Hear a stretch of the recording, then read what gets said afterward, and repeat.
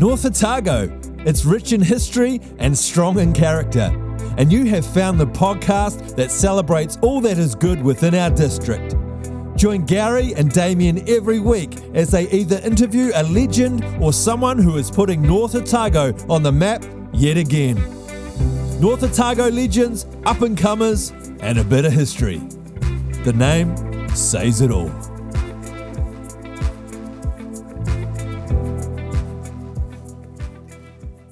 Right. Well, hello again, and welcome back to North Otago Legends and Up-and-Comers and a bit of history. So good to see you again, Damien. Yeah, Gary, it's good to be on air again. Yep. You're doing okay? Oh, surviving. Yeah. Getting through this winter, but we won't mention the weather. Scare okay? Yeah, no, all good. Yeah, no, that's good. You're looking healthy. Thanks very much. Yeah. Hey, look, we got a really interesting person to talk to today, someone who's been very involved in so many things around the community and various initiatives and projects, someone who's been contributing to a lot of journalism. Did you make a mistake? Because you sent the CV through. Yeah. Did you compile about 5 CVs together of 5 different people, or is that one person who's done so much for our community? No, it's pretty much the latter, isn't it? Wow, it's so much. So anyway, it's with great pleasure to introduce Ele Ludemann. So welcome, Ele. Good morning, and thank you for having me. I feel honoured to be among the wonderful people that you've had on your podcast so far. Look, it's we're trying to find people who have done interesting things and been involved in important things over the years, and you meet the criteria very well. Yeah, and Ele, to be fair, your name's come up a few times, just the many organisations and the involvement you have in North Otago, not just farming, but right through, and what you do for the community. So we couldn't have a podcast without you on it, so looking forward to hearing what you have to say today. So get straight into the questions. Always the first one. Were you born in North Otago, and were you raised here? I was in the old maternity annex. I was born there. Grew up in Solway Street. My father built the house there when Mum was a tutor sister at the hospital when they married, but in those days women gave up work as soon as they married. So Dad was a carpenter at the freezing works, and in his spare time he built the house that I grew up in.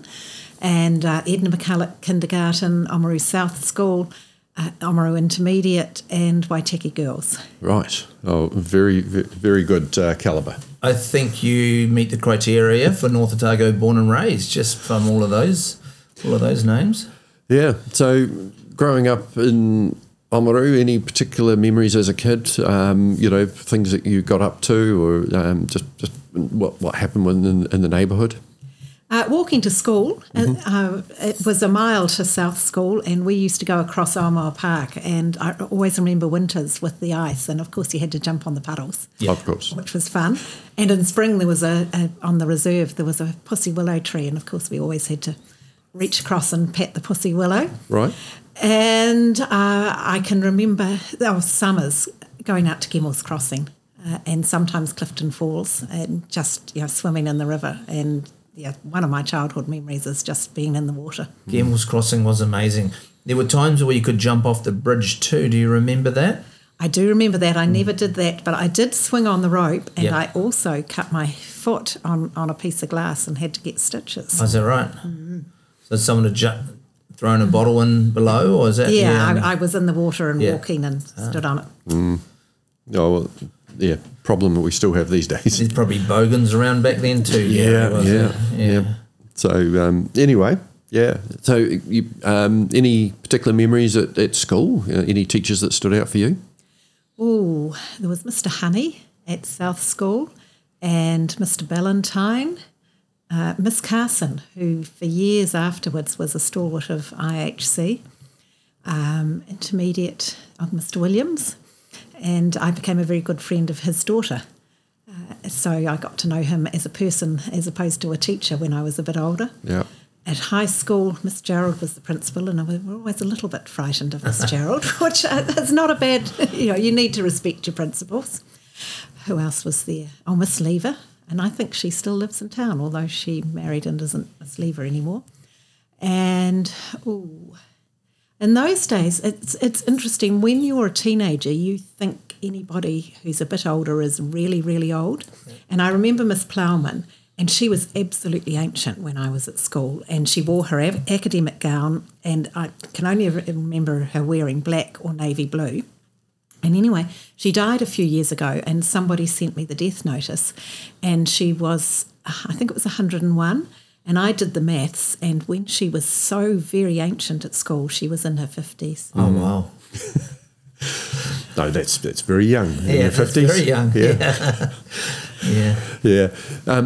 So, I mean, you went on to do a lot of journalism and so forth. Was that interest sparked at school? I was always good at English, and I can remember doing an essay once at school. It was the art of carving, and I did it about carving the Sunday roast. And I can remember the teacher saying, well, that's not what it was supposed to be about, but it's very funny and we'll put it in the school magazine. No, it's quite good lateral thinking actually. But you'd probably go first to that, Damien, when you think of carving. What other type of carving is there, Gary? So, like a lot of small town girls, when I finished high school, I went down to Dunedin to university, and then I had a year at Teachers College, which taught me I wouldn't be a very good teacher. And then I spent a year on Great Mercury Island, or a school year on Great Mercury Island, supervising the kids, the manager's children's correspondence school lessons. And at the end of that year, I was accepted into journalism school at Canterbury and spent the next year learning to be a journalist. And at the end of that year, I applied to every paper in the country, and the only one that said yes was the Oamaru Mail. Oh. Well, weren't we lucky? Yeah. And I was too. It was a really, really good place to start your career, because a lot of friends who got jobs on bigger papers or in radio were stuck in corners sort of rewriting tide tables, and I was out and about doing everything from lost pets to politics. On a small paper you do absolutely anything. Yeah. And I bet the lost pets would have been more exciting than the politics, Gary. Anyway, so here's a question for you, because a lot of people, you move out of Oamaru, you get a taste of the big city and that, and then having to come back to Oamaru. Was something you wanted to do at that stage in your life, or were you sort of, do I have to go back to Oamaru at this stage in my life? I was a bit reluctant, and I think what changed it for me was there was a friend, Anne Familton, who had been overseas and come back, and she was teaching. And once you've got one friend, that's enough. And so and also Ian Elliott, who I'd flattered with at university, was back teaching in Oamaru. And so, a couple of friends and you're away. Way laughing. Yeah. And that's dead right. And once you get back, you realise how good it is here. I think sometimes you get away and you experience a city life, but there's nothing quite like North Otago rural life with, it's laid back and everyone gets on, or most people get on. And, once you find a few friends and find a community, it's just a great place to live. Yeah, and I also found a husband.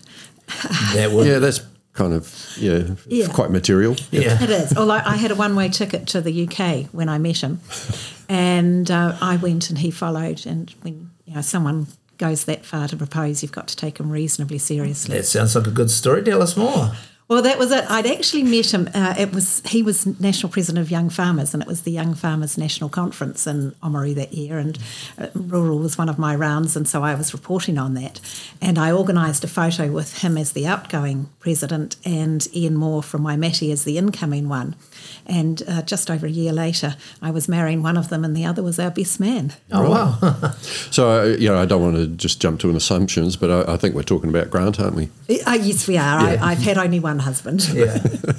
Yeah. So, how old were you when you met him? 23? I think 23. Yep. Yeah. Right. Happily ever after. Yes. Yeah. Sometimes you're lucky enough to get it right the first time. Yeah. So just go back to the Oamaru Mail. So when you started work there, it was a 6-day-a-week newspaper. Some people won't know that it was one at one stage, but who was the editor then, and who were you working with?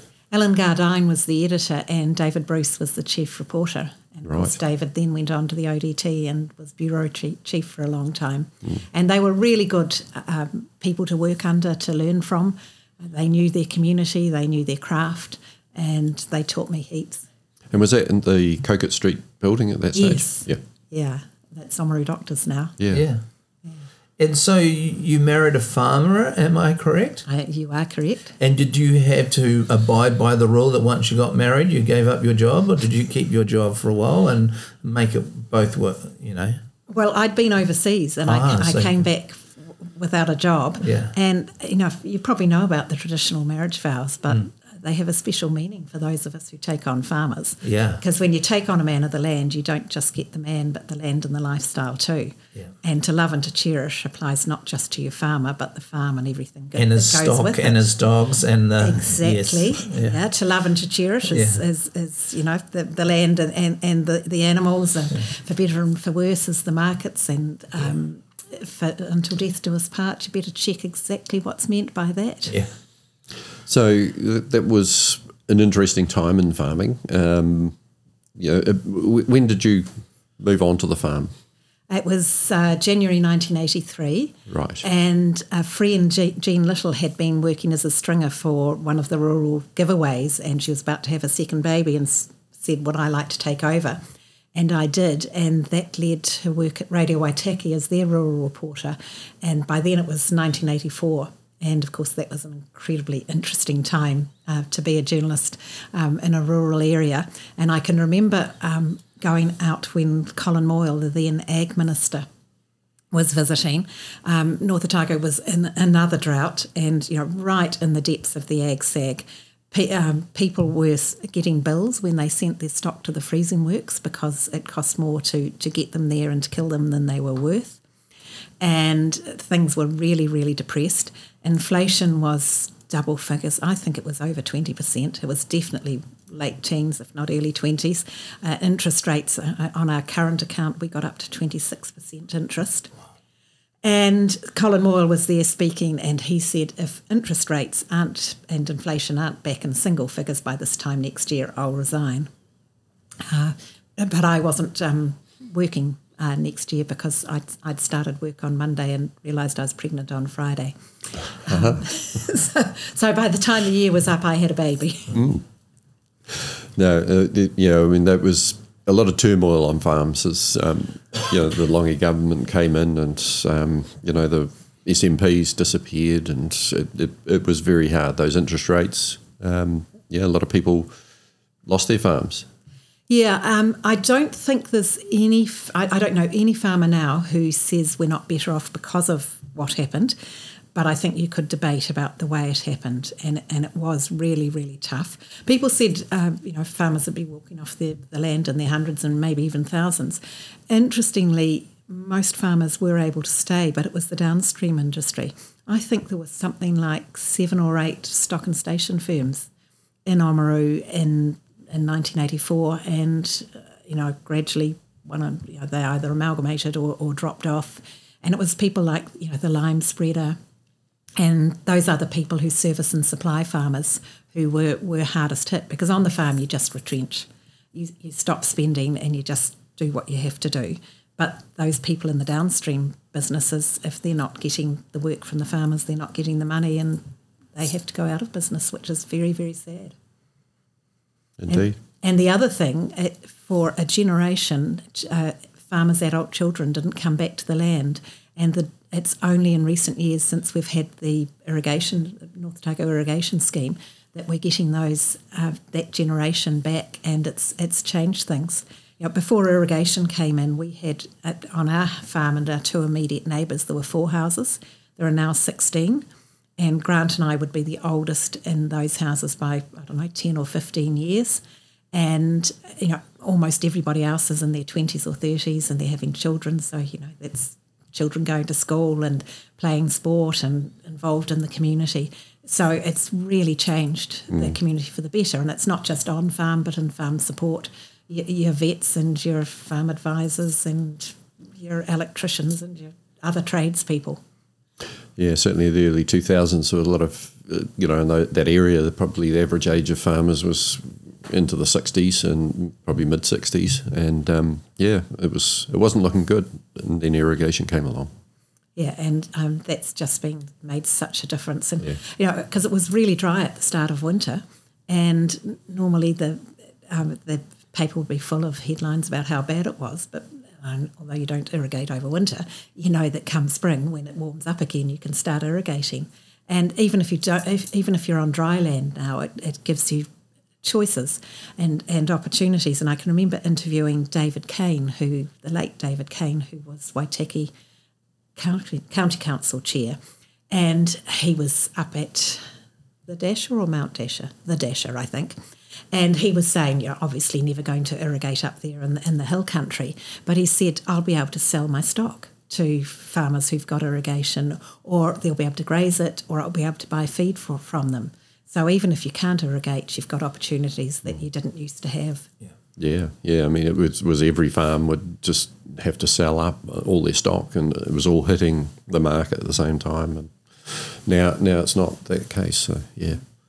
We've had irrigation mentioned a few times on the podcast, and I just don't know if people probably my age or younger really appreciate the breakthrough and the ingenuity and the people who just went and got that done. So were you involved from the start, or did you champion the irrigation, or did your Ludermanns have any part in irrigation coming through, or you just benefited from it?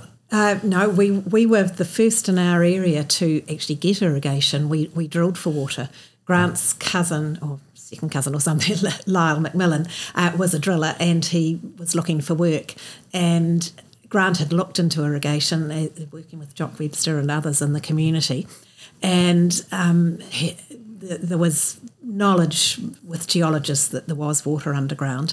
So Lyle said, look, we'll drill. If you don't get it, we'll write it off. But if you do, then, you can pass. So we got a water diviner who said, drill here. And Grant said that to Lyle, and Lyle said, no, I'm going to drill there. And Grant said, why? And he said, because it's closer to the power lines. Anyway, they drilled and struck water, and it was artesian, bubbling up, which was amazing.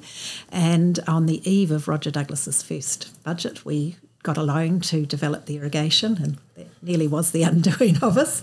But it meant we could grow grass. And I can remember people talking about driving past when nobody else had any grass, feed, and we had green grass.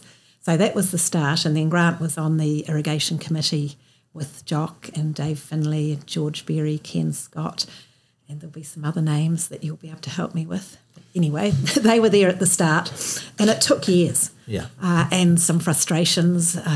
Meridian with the Project Ackworth kind of got in the way of that, and then there was the idea of another scheme that was going to come in, and that got in the way of it.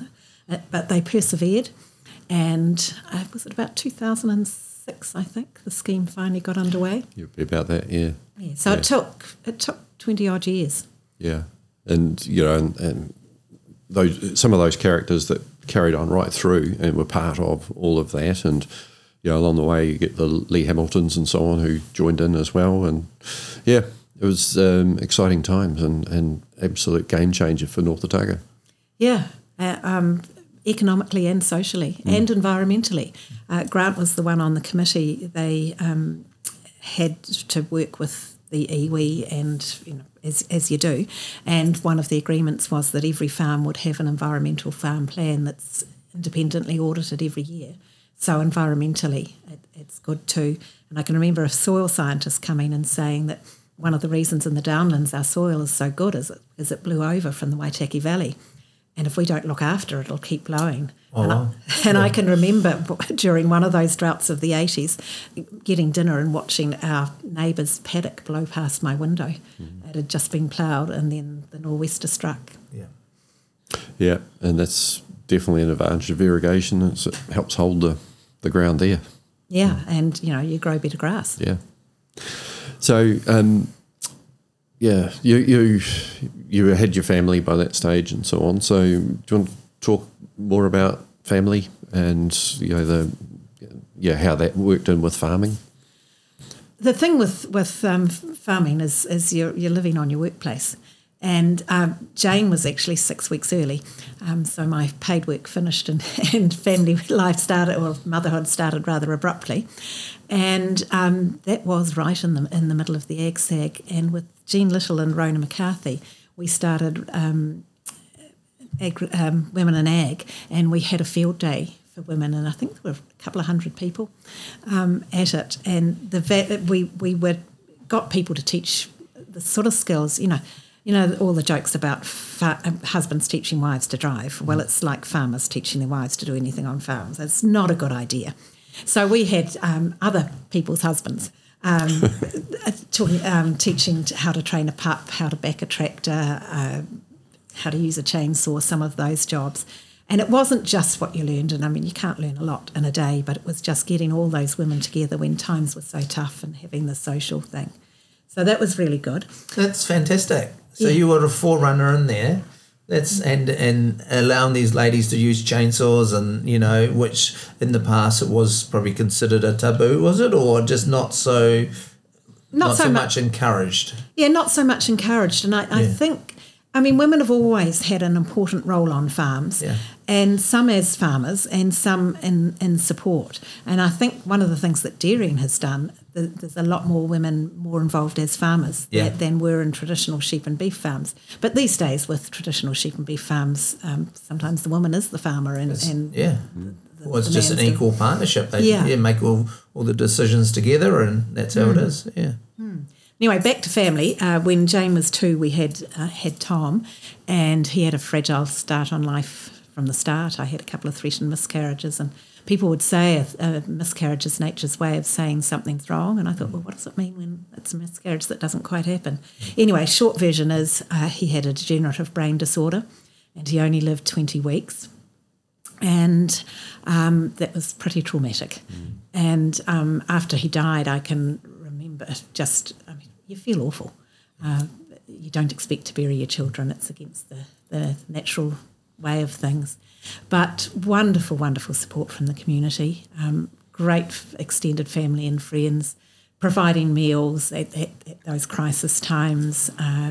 When Tom spent almost a third of his life in hospital, and in response to the AGSAG, we'd started supplying old ewes for the winter kill, and that meant shearing every fortnight. And when I look back on that winter, I was either at home feeding shearers or getting food ready for someone else to feed.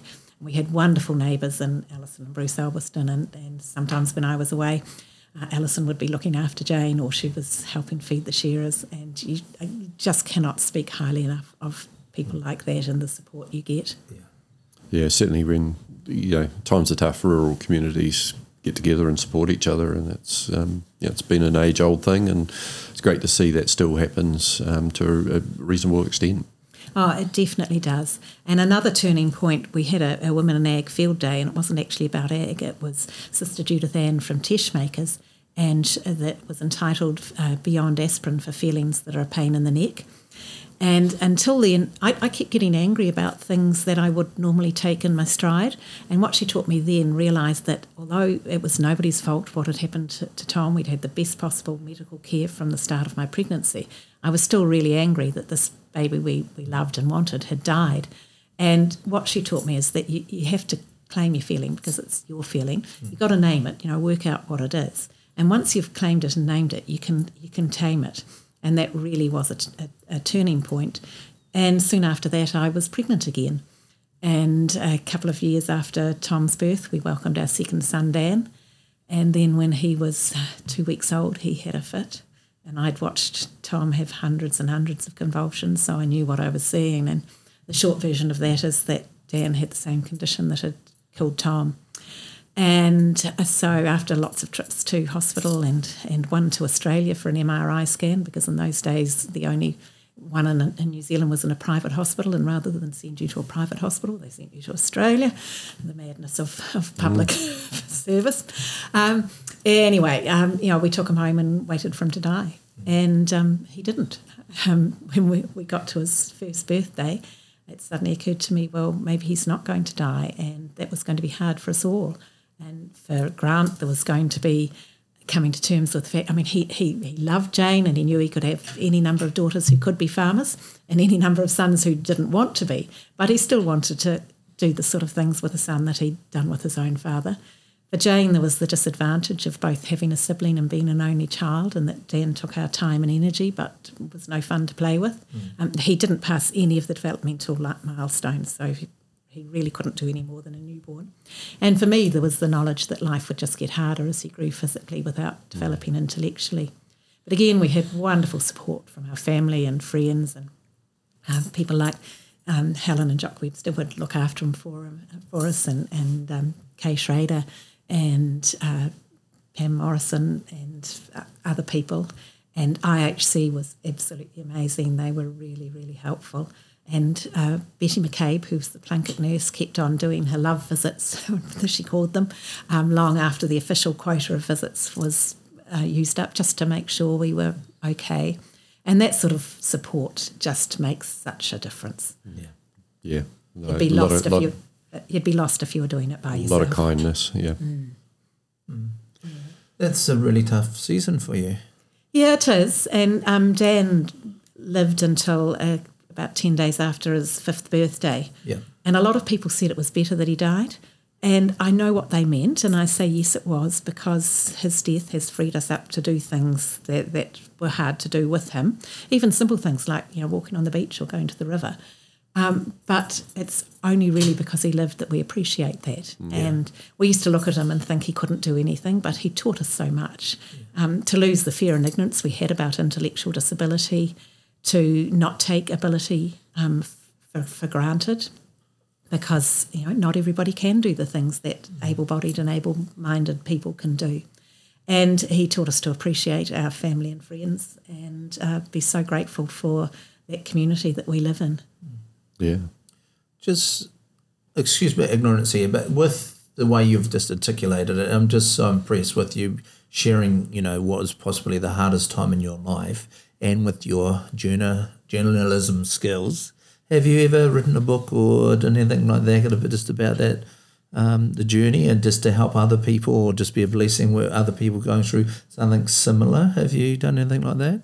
I've written a few columns that have been published, and I have been writing a book for several decades that hasn't got finished. Well, I want to encourage you. It's tough to talk about things like that, and sometimes people don't, and that's okay. But you have an amazing gift of being able to share something that's been so personal, so hard, and with your skills, let's get that book finished. Okay. Will I make that a promise? Yes. Okay. I think it's so important just for you have keys for other people, and it's not just in North Otago, it's around the world. So it's just part of your story, and it keeps the boy's story alive too, by just allowing to share that out so other people can read and hear about what you went through. So I would love to buy your book one day and read that book and just hear about how you guys survived a very tough season. Yeah, and when I was writing columns for the ODT, and the thing about journalism, you can do it from home. And so when the kids were little, I was doing some freelancing. And then I started weekly columns with the ODT, and as a result of that, I would get invited to speak to groups, and always somebody would come up and they had been through something similar, or and sometimes it was years and years before, and they hadn't been able to talk about it. So, talking about it, if you're able to, is a really, really it's not just, I think it's therapeutic, but I think it's also helpful for other people. And the keys you lent from that Nana Tesh makers, that's invaluable. And to pass them on to other people is such a good thing.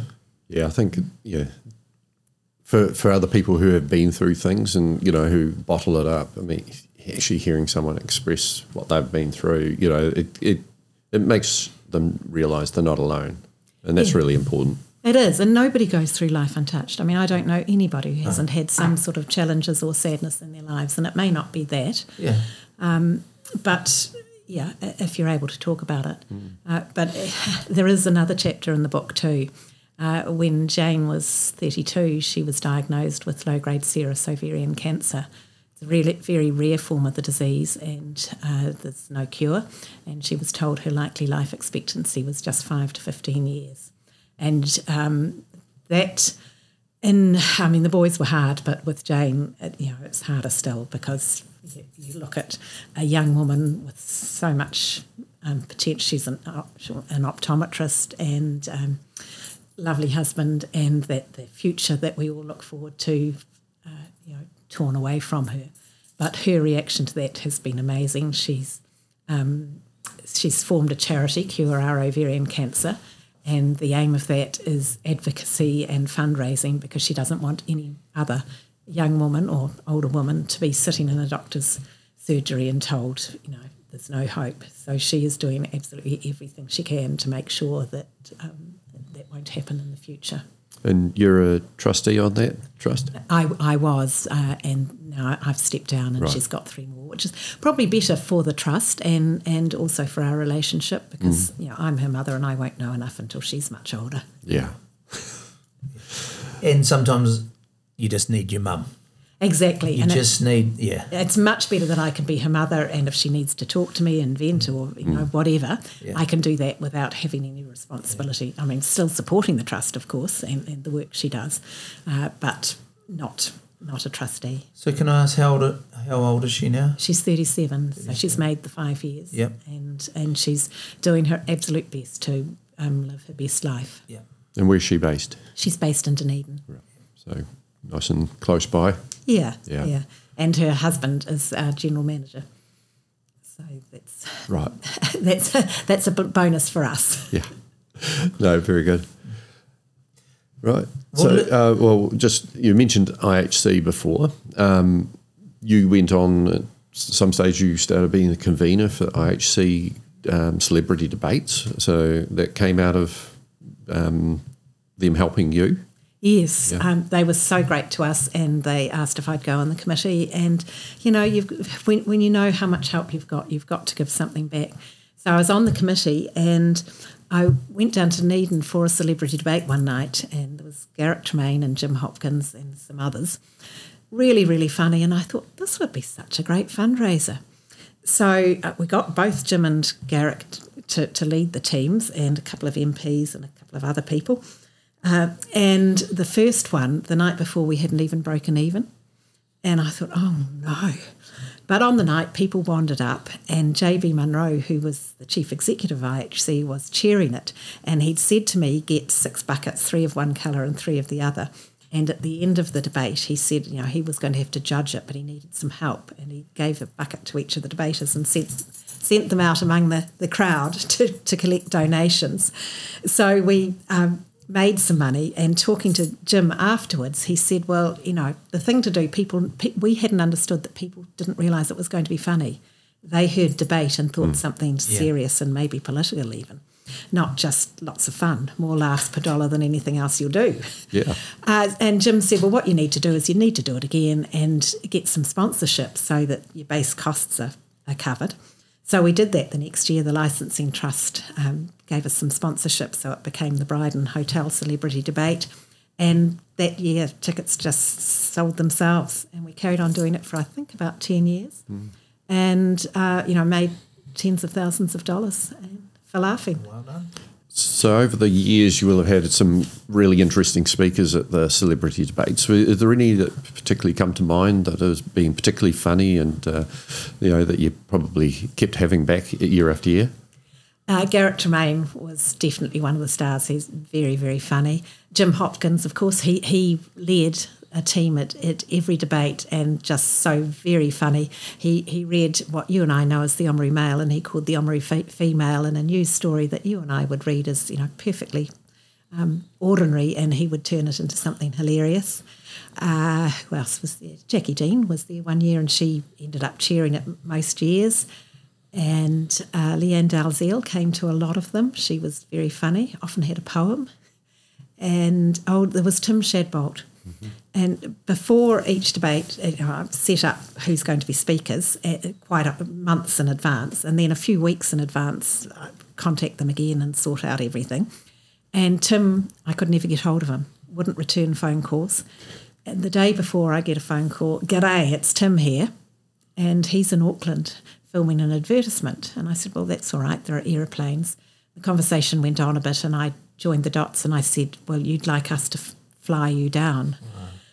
And he said yes, and I said, right, make sure I can get hold of you and I'll arrange that. So I rang Air New Zealand, and they gave us a reasonable fare, and got back and rang Tim and said, right, you're on this flight and whatever. And he said, oh, yep, that's great. Now what's the topic? Yeah, he's the type of guy, it doesn't matter what the topic was, he'd just get off on some rambling, hilarious story, and he'd make it fit. Yeah, exactly. It didn't matter. I mean, he just stood up and people laughed. Yeah, and laughter's great medicine. There was one woman who was dying of terminal cancer, and she, her friends made sure she got to that last debate within a very short time of her dying. And to have that sort of laughter and fun and making money for a good cause at the same time. Yeah. Was it ever televised or covered that way, or was it just you had to be there? No, I think it might have been videoed a couple of times, but you had to be there. Yeah. Yeah. It's a great bit of history. So you started that. That was your... Yeah. Yeah. Do you think it would work these days? Well, I've been thinking about that and thinking, well, I know IHC would like me to do again for them, but I also thought, well, for Cure Our Ovarian Cancer, the Ovarian Cancer Charity. Yeah. I think it would if you got the right people. Yep. And there were some who weren't funny. There was an MP whose actually name I've forgotten, and which is possibly a good thing. He just wasn't funny. But we had those other gems who were very, very funny that made up for it. Yeah, no, I think it would be great to see a comeback from that. And, that'd be great. For that, the ovarian cancer But you'd cause. have to be careful because things are so PC nowadays. I can imagine between Jim Hopkins and Mayor Shadbolt, some of the things they said you probably couldn't say nowadays. So you'd have to be careful in what you said and how you said it. Would that be fair? Things have changed a bit, yes. Yeah. Not necessarily for the better. Maybe you just sign a disclosure that if you're at the debate and whatever you hear, you can't, it's like a comedian. Just have a beep over. Yeah. This is going the wrong way. Yeah. Yeah. No, I'd certainly be happy to support you if you were thinking about doing something like that again. So anyway, all the best for that. So coming back to family and on the farm and so forth. I mean, over the years, you also you expanded the farming empire. You and Ludi got one or two more farms. Yes. Once we got irrigation, we thought about dairying, and Grant had sort of thought about it and said no, and then thought about it again and said no, and then he thought about it again and said yes. So we started with one farm, and then as we got more irrigation, we could put on another shed, and we had 2 sheds with one manager overseeing, and things just never went as well as they ought to, and we got some advice from Rogan Borry, who's a very forward-thinking and able dairy farmer, and he said, well, maybe it's better to be smaller rather than bigger, and why don't you put on another shed and divide the herd up so you've got 3 smaller ones. And that's what we did, and then when we got more irrigation, we put on a 4th, so we now have 4 herds of 500-ish cows, all with share milkers. And share milking's great because the better the share milkers do, the more they make. So they've got skin in the game. Yep. Whereabouts are the farms? They're all at home at Windsor. Are they all at Windsor? Yeah. And Grant in particular carried on doing sheep as well, though, hasn't he? Yeah, sheep and beef. So we own Glencoe Run behind the mill house at Wainakarua, up above the forestry. Good hunting, Damien. Well, you've just sparked my interest. And, I may know the property you're talking about, but we'll talk about this more off air and we'll go from there. Yeah. Gary needs to get his first deer, so I'm just going to drop it in there, and I'd happily, if it could be arranged, I could take him out there. Well, I don't know if I trust you to take me out shooting. It'll be an amazing moment, but anyway. Yeah. Well, it's up to the farm manager, but I can introduce you to him, Dan Burke, who's a great young man. And we've got a small sheep farm at Enfield and a runoff block at Windsor, and one in Southland, Onslow View at Miller's Flat, and a finishing one in mid-Canterbury. That would explain why Grant gets around the countryside a bit. Yes, it does. Yeah.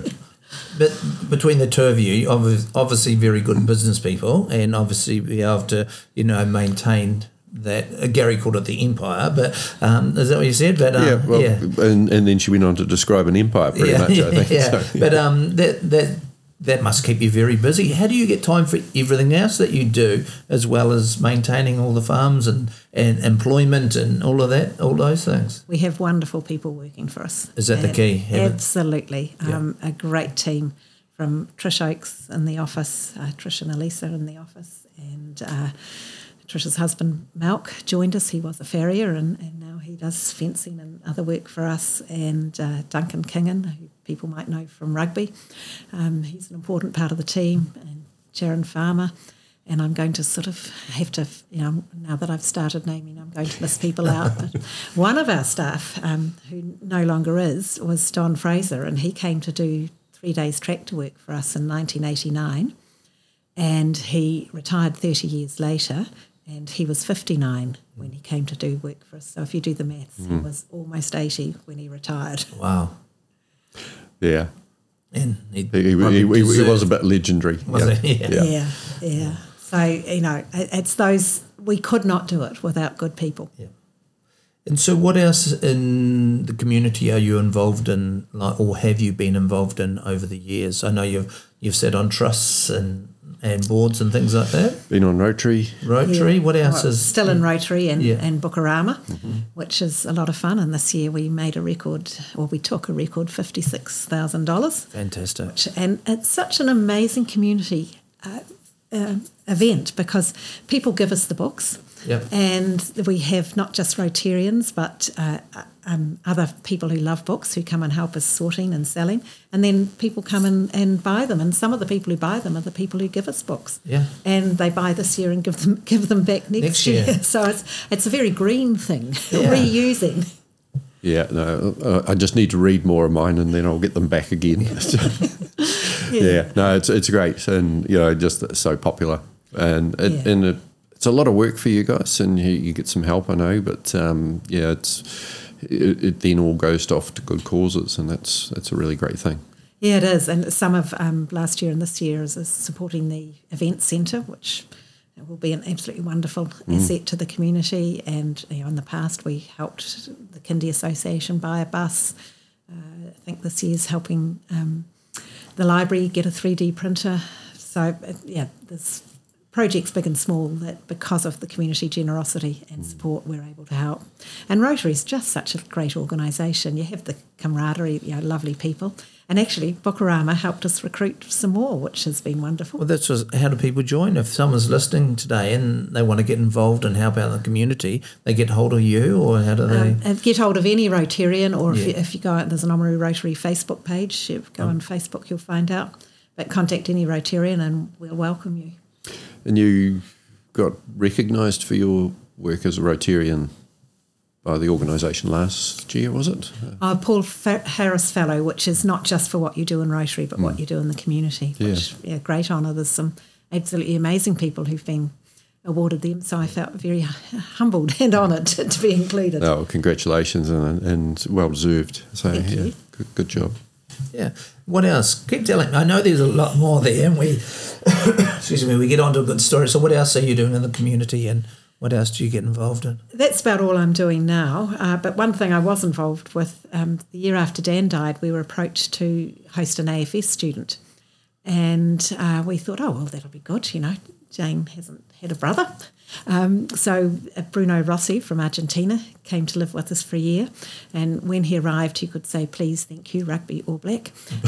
That was about the limit of his English, but he was good at sport. He was the best basketball player in the school, and he was good enough for the second 15.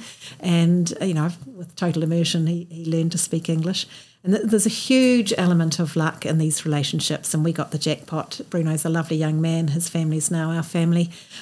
His brother Raul's a vet, and vets in Argentina do a lot of farm advice, so he came and lived with us for 6 months to learn about farming in New Zealand. His sister and her husband have been to see us. His parents have been to see us, and we've been to Argentina 11 times.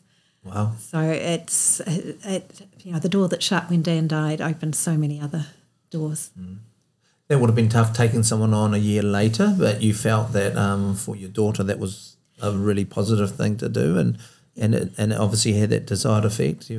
Yeah, although at the start, Jane wasn't, I mean, she was part of the conversation about having him and thought it was a good idea, but once he arrived, you got that sort of sibling thing that she wasn't used to. Yeah. so She had to share. Exactly. Yeah. But, by the end of the year, she was as fond of him as we are, and they're still in regular contact and very supportive of us and of each other. And when Jane was diagnosed, she found that the world expert on low-grade serous ovarian cancer is in Houston, and so we went there to consult him. And Bruno's sister Anna is a doctor in the United States now, and so she came down there to be with us and ask the sort of medical questions that we wouldn't be able to. So, it's just been an amazing relationship. Yeah. Very special.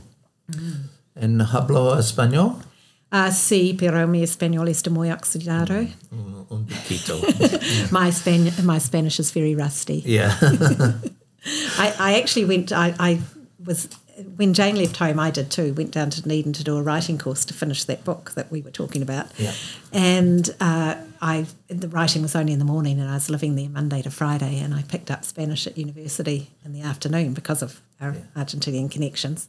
And writing finished in July, but I didn't know enough Spanish, so I negotiated some extra leave and discovered if I did another couple of years, I could get a diploma for graduates. And I just started my third year when Grant rolled a tractor and just about killed himself. So I had to pull out to look after him. And when he was getting better, he said, since you can't learn it, why don't we go and live it? So we went to Spain for 3.5 months. I see you went to and lived in Spain. That's a good alternative. Yeah. Well, winter in Dunedin versus summer in Spain. Yeah. It wasn't that hard. And so I went to language school and he got better. Wow. Yeah. Right. Is there anything else that you would like to add? We've talked about Jane's journey and so on. Is there anything that you'd like to finish up on that comes back to that story? It's a plea for every woman and anyone who loves a woman to know the symptoms for ovarian cancer. They're quite vague. They include changes in bowel habits, needing to pee more often, pain in intercourse, bloating, eating a little bit and feeling full quickly. And there are some others that have escaped me. But if you go to the website, cureourovariancancer.org, they're listed there. Or if you just Google ovarian cancer symptoms, you'll find them. And it's really, really important to know them. And if they continue for a couple of weeks, then you should go to your GP. And if they keep continuing, keep going until you get a diagnosis. It could be something very innocuous. For most people, thankfully, it won't be ovarian cancer, but 1 in 70 women get it, so it could be. And if you know the symptoms and keep going to your GP, you need to get a CA125 blood test and an ultrasound to confirm the diagnosis, and really, really press for that if those symptoms are continuing, because Jane had been to her GP for a couple of years before she was diagnosed, and had she been diagnosed earlier, it would have been caught earlier. If you catch it at the first stage, then that's pretty much it. You get it, you have surgery, and you're fine. Yeah, that's good information for everyone out there, something to take note. And, who knows, we might end up with a celebrity debate, which helps raise some funds for that great cause. So we'll see how we go. There's another challenge for me. Yeah. I would get in behind it too, yeah. I would, yeah. No, I just think that's a great idea. And, laughter is a great medicine.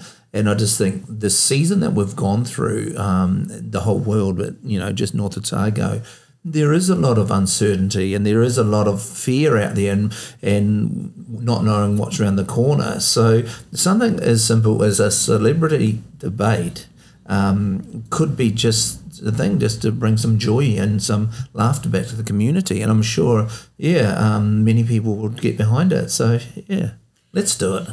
Okay, there's a quote, Robert Fulgham, who wrote All I Really Need to Know I Learned in Kindergarten. Yeah. It's the Storyteller's Creed, and the last 2 lines are, I believe that laughter is the only cure for grief, and I believe that love is stronger than death. Wow. So there's a lot to be said for both laughter and love. That's very well Great said. quote. Yeah. Well, thank you very much for joining us, Ali. It's been very much appreciated, and you've been involved in so many things, and I think we've covered a good number of them, but there's probably more. And we just really appreciate all that you've done, within the community, all the things you're still doing. It's really appreciated. So thank you for coming and sharing your time. Thank you very much for having me. It's been a pleasure. I just want to thank you for your strength, just being able to share your testimony, just how that helps other people. And if nothing else today, that for me is probably the highlight, that you're able to articulate probably the toughest season in your life, but actually give hope to other people, or you can turn it around to use your testimony just to let other people know they're not alone, or there's someone there they can talk to, or even those keys from that nun, just how to walk through something like that. So for me, this has been the highlight, just hearing you share, just being honest, I guess, but how you've got through, and just your strength, Ellie. So thank you for that. You're a very strong woman. North Otago is blessed to have you, and you do great things for our community. So thank you very much. Thank you, and perhaps it's important to say that, I'm not always strong. There's been a lot of tears, there's been a lot of prayers, and there's been, don't tell my mother, there's been a lot of swears. Yeah. So, nobody's strong all the time. No. And, I get that, but, I do get that. But, the fact that you're standing now and you can share your testimony, I think that says a lot about who you are and how far you've come. So thank you very much. Thank you, and the people who've helped me get here. Well, Damien? Well, that is interesting, Gary. Very interesting. So often we get onto a story and we'll go one way and it will just end somewhere else, but it's good information. It's good stuff that, this podcast, actually, we can learn a lot, and not just about history. We can learn about people walking through hard times and how they've come through, and that's good as well, Gary, isn't it? Yeah, no, absolutely. And I mean, one of the reasons I wanted us to speak with Ellie and hear her stories was she's probably one of the most gracious people I know, and having been through everything that she's been through, has come out, and is just a lovely person, and has been so giving. Yeah, well said. And on that note, we'll finish it there, and I'm looking forward to some more gems coming up in our later podcast. Absolutely. All right. Thank you very much.